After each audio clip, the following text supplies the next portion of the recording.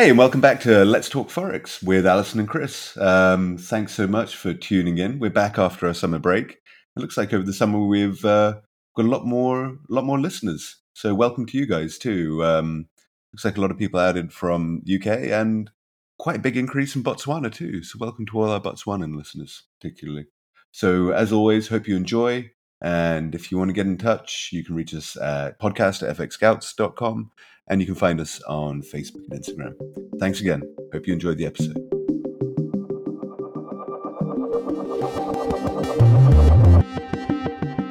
Hey, we're back. How you doing, Chris? Hey, Alison. Yeah, no, I'm great, thanks. How are you? Yeah, good. So, I'm sure you've had a great summer.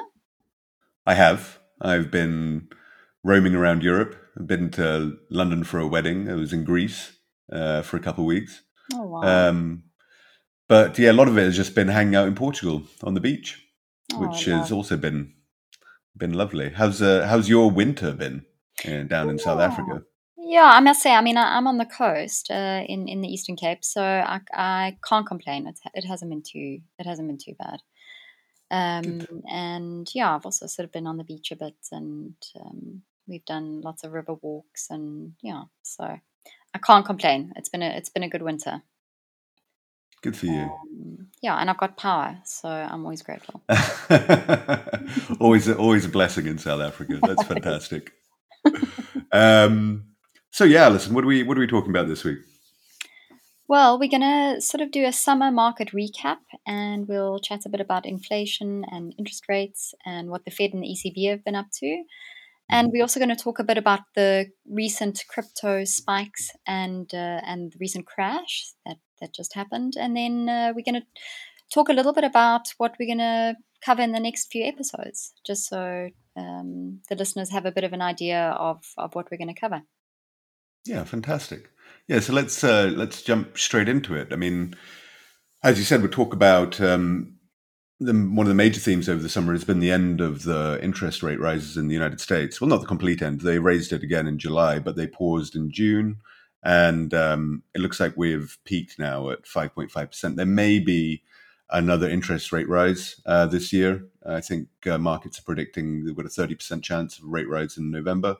But frankly, it looks like job done from the Fed's point of view in the United States. So hopefully we're seeing the beginning of the end here of interest rate rises. Yeah, and because of the work of the central banks on both sides of the Atlantic, inflation has slowed throughout 2023. But this fall really accelerated over the summer. And in June 2023, the US economy reported a 3% inflation rate, with other countries also showing a decline in consumer inflation. And yeah, it's continued to fall, though the central banks, especially the European Central Bank or the ECB, and the Fed, remain wary that it still remains high, or that it might go on to increase. So they're not making any promises. Yeah, exactly. It's a bit of a different point of view on this on either side of the Atlantic. The ECB has got a slightly different view, but because central banks and markets have been reacting to data releases all summer, we've seen incredibly volatile markets as well. We've seen a lot of major pairs, making huge rises and falls, and accompanying each set of news. And even usually, what we consider minor data releases have had a huge impact on markets. And the eventual winner in all of this has been the USD, the US dollar. We've seen the DXY, the US dollar index against a basket of other currencies, has made huge gains since the middle of summer.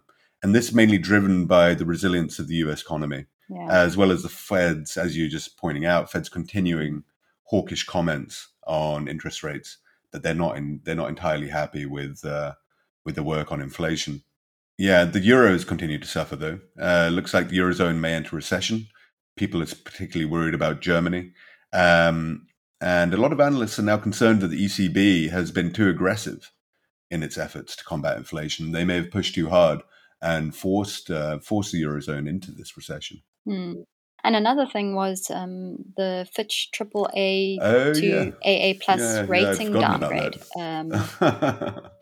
That was also another big event. And instead of, we sort of expected the USD to fall, but people then Yep.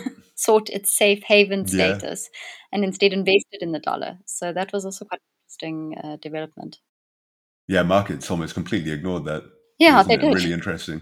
It's a really interesting thing about US debt is that, yeah, these ratings agencies just don't really have the impact they do anywhere No, else in the world. no, no. Yeah, in Yeah. the US compared to everybody everywhere else. Yeah, yeah. Yeah, yeah. And then we saw crypto spikes and crypto crashes, which I guess is Yep. not surprising. Shocking. But Yeah. exactly.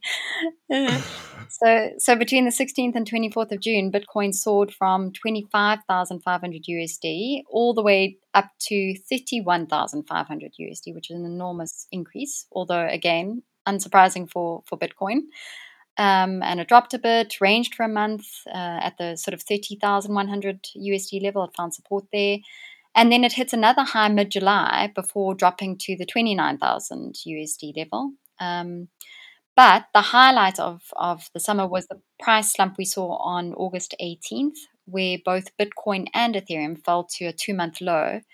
And this triggered a huge series of liquidations for thousands of traders. And it led to billions of dollars worth of hedged positions being liquidated.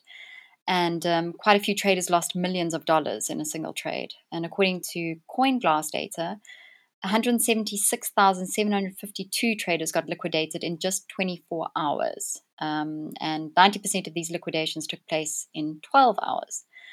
And this obviously indicated a rapid rise in volatility just days after Bitcoin and Ethereum recorded their lowest daily volatility in several years.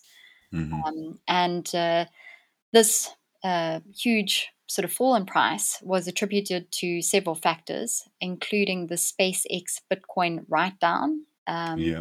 and macroeconomics, where Bitcoin and Ethereum have been trading in a range for the past couple of months. So, yeah, there's also been some very interesting developments there. Yeah. So it's been a busy summer. And I imagine the autumn is actually, I think we're going to see a busy autumn as well, because many of the reasons for the volatility we're seeing, they're still in play. Inflation, as I said, is down, but it's not beaten. And central banks still watching data very carefully. Yeah. And they're still making fairly hawkish comments. So I imagine there will be a few more surprises in Mm, store for us before the year is out. And as for crypto, I mean, the SEC in the United States is being much more aggressive in terms of regulation. yeah. So it's kind of a double whammy for crypto. You know, SpaceX pulling out of their Bitcoin, and then the SEC stepping in a major way. It has multiple court cases against exchanges at the moment. You know, and this comes off the back of the FTX debacle, Yeah. um, and it looks like it's also right now. I was looking at the news today. It looks like it might place a ban on crypto ETFs in the coming days, Oh, which wow. means so a lot of hedge funds, a lot of institutional money out there. Looks like it might lose out. Wow. So yeah, recovery. I think a recovery in crypto price in the near future seems unlikely. But then this is crypto, so anything can happen, right? Yeah. Yeah. Yeah. You never know. You never know. You You just, never know with crypto. yeah. So yeah, those are the major points of the market over the summer. But now we want to have a quick look ahead to what we've got coming up over the season.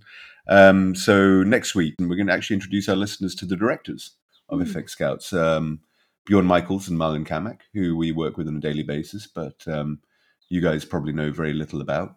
So yeah, it's going to be a great episode, and they want to give you a peek into the background of the company, how it started, how it got to where it is now, why we do what we do.